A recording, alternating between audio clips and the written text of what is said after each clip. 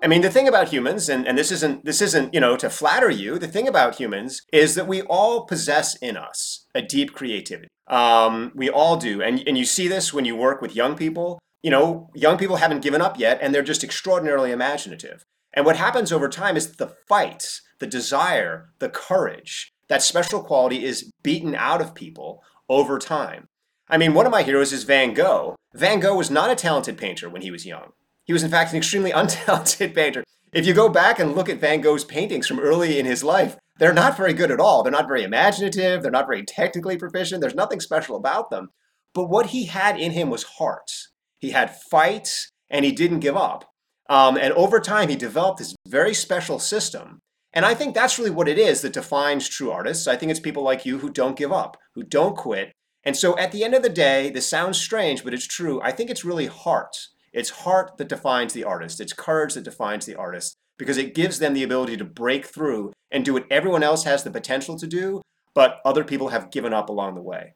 Is there a book that you find yourself returning to for morale reasons?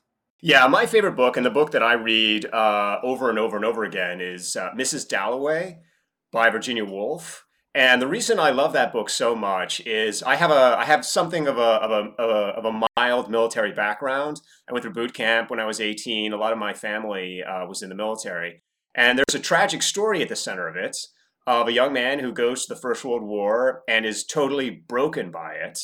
But even as he's broken by it, he speaks in the most beautiful poetry. And he has these conversations with the trees and with the sky. And you enter his mind in the middle of his grief and his trauma. But in the middle of that, you also feel his incredible power and the incredible strength of his life. And the sense that even though he was damaged beyond repair, he is also strong beyond being broken. And so whenever I pick up Mrs. Dalloway and read it, I feel myself like I have a power in me that can survive destruction. I feel like I might know your answer for this, but I'm curious. If I just finished reading your book, I close the last page.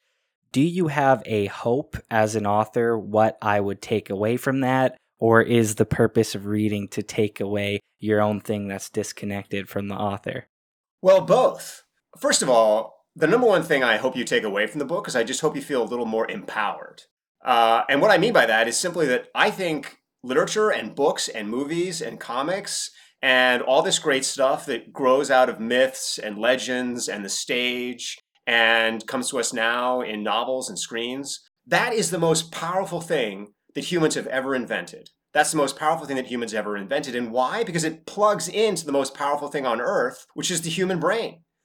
I mean, the brain is this extraordinary thing. As we all know, it can do fantastic, amazing, unprecedented things. You look at the world we've built, it's the weirdest, wildest, most imaginative, strangest, most extraordinary planet, but it's also a planet we're destroying, we're annihilating, we're wiping it out in years. And so you just think of the extraordinary power that is in all of our heads. And what literature is it's a technology for getting more out of your head. Anything your brain can do, literature can help you do it a little bit better. So the number one thing I hope you take away from the book is, oh my goodness, there's so much out there that I can plug into my head, get more out of my head. But the choice in terms of what to plug into your head is entirely up to you. In 2021, is great literature, in a sense, devalued amongst young people? Do you see that trend at all? Well, I think what's happened is that our schools are terrible. Our schools are absolutely terrible. And so what ends up happening is if you're a young person, you go to school and you're assigned some book, which is probably just a great book or an interesting book or a poem or whatever. And then it's just incredibly boring what you do with it and you become alienated from it. And you don't have the help and the support.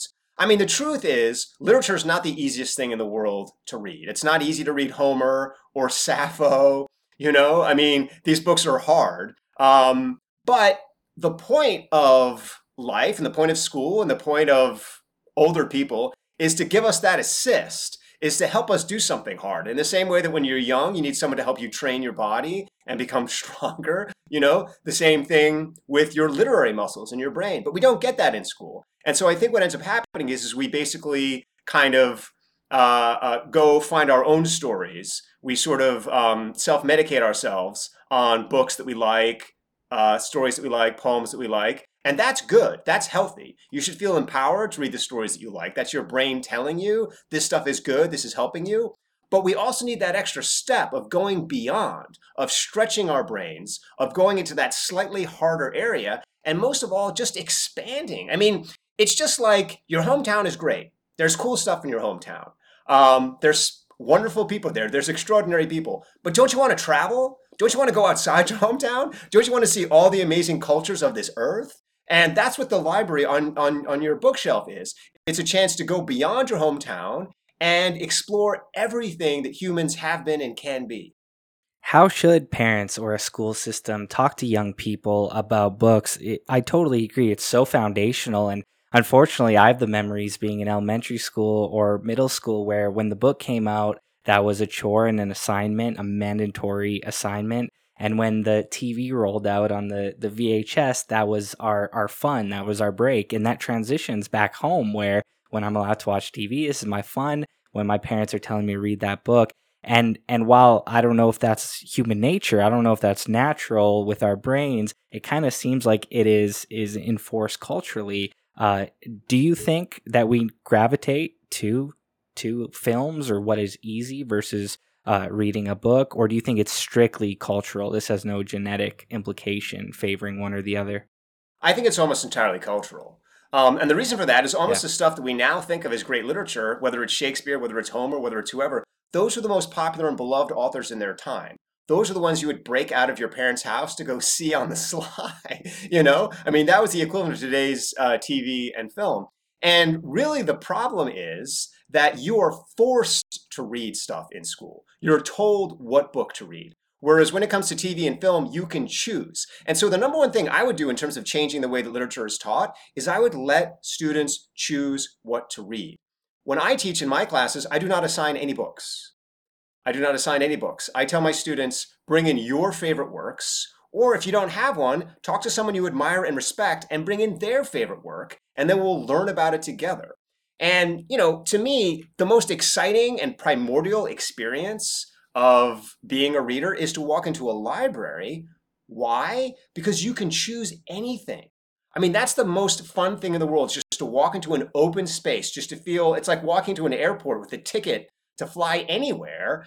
And in school, we just take that away. We force you to read a book. And then, even worse, we force you to write papers on it, which is completely counterproductive, accomplishes nothing intellectual, does not grow your brain, and in fact, gets your brain going the opposite direction. So, I do think if you're wanting to empower your kids, if you're a teacher, you're wanting to empower your students, number one, ask them what they want to read. Don't tell them what to read. Ask them what they want to read. And then number two, instead of having them write papers, have them write other literature.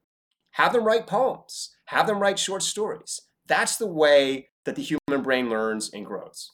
I've always wondered about the pop culture sentiment or the historical nature of different authors or great books. I would hear stories like philosophers that had no one ever wanted to publish their books, and no one ever, it was like a diary they found. They had no fan base whatsoever, and 100 years later, they're brilliant. I'm very curious about like Shakespeare and the legends. Were they pop culture? Were they a favorite? Or are there those like sleeper picks where 20 years after their death, we kind of start appreciating? Where do you think that even comes from? The idea of appreciating great work while someone's alive in time making great work. Yeah, that's a brilliant question. And of course, the answer, like to all historical questions, is both are true. Sometimes you're lucky enough to be appreciated in your time. And usually the reason for that is as a writer, you're always seeing a little bit into the future. I mean, because that's what it is to be creative. To be creative is to make something new. You know what that's like. And the question is, are you creating something that people are ready for now, or are you creating something that they're only going to be ready for in 100 years? And as a creator, you don't really know the difference. You just know that you're seeing the future. So Shakespeare, very popular in his time. Then after he died, not so popular for a while. People were like, oh, this is weird. And then about 150 years or so after that, people were like, this is genius. Sappho, very popular in her time. Jane Austen, not so popular in her time, but then got more popular. And it's a mix and match with a lot of these different writers. But ultimately, at some point, if you're seeing the future will catch up to you. Is there a risk in 20, 30, 50 years that young people are being pushed away from the arts? Young people are afraid to take the leap because maybe society devalues it. Maybe there's parental influence where, like, whoa, my kid can't be an artist. Is there a great risk that art will suffer if parents aren't willing to be a little nervous about their kid's trajectory? Oh my goodness, absolutely. And not only is art going to suffer, our entire society is going to collapse. I mean, art really is the foundation of so much in this world. On a basic level, it's just the reason we get up in the morning because art gives us the why. It gives us this spiritual sense of meaning, of purpose to our brain. It then gives us emotional healing and health. And then it gives us intelligence, creativity, all these wonderful things. And the problem with what's happening now is we live in a world where we're obsessed with computers. And computers are not humans. Computers are things that think in terms of right and wrong and absolutes and data and all this kind of stuff. And then we go to school and we teach and we treat students like computers. We say, take these standardized tests, memorize these things, do this critical thinking, all this kind of nonsense. And actually, what it is to be a human being is, and we all know this in our hearts, is to be creatively free. That's the essence of being a human. And that's why we are successful as humans when we're given the space to be creative, when we're allowed to be free, we give back wonderful things to the world. And when we're caged, when we're forced into jobs, when we're forced into a kind of bureaucratic system, we become depressed and we also become angry. And so we either give up or we lash out. And when you look around the world and you see all the kind of emotional turmoil that people are experiencing, it's because of that. It's because we're treating humans like machines instead of treating us like what we are, which is just these enormous creative spaces of possibility.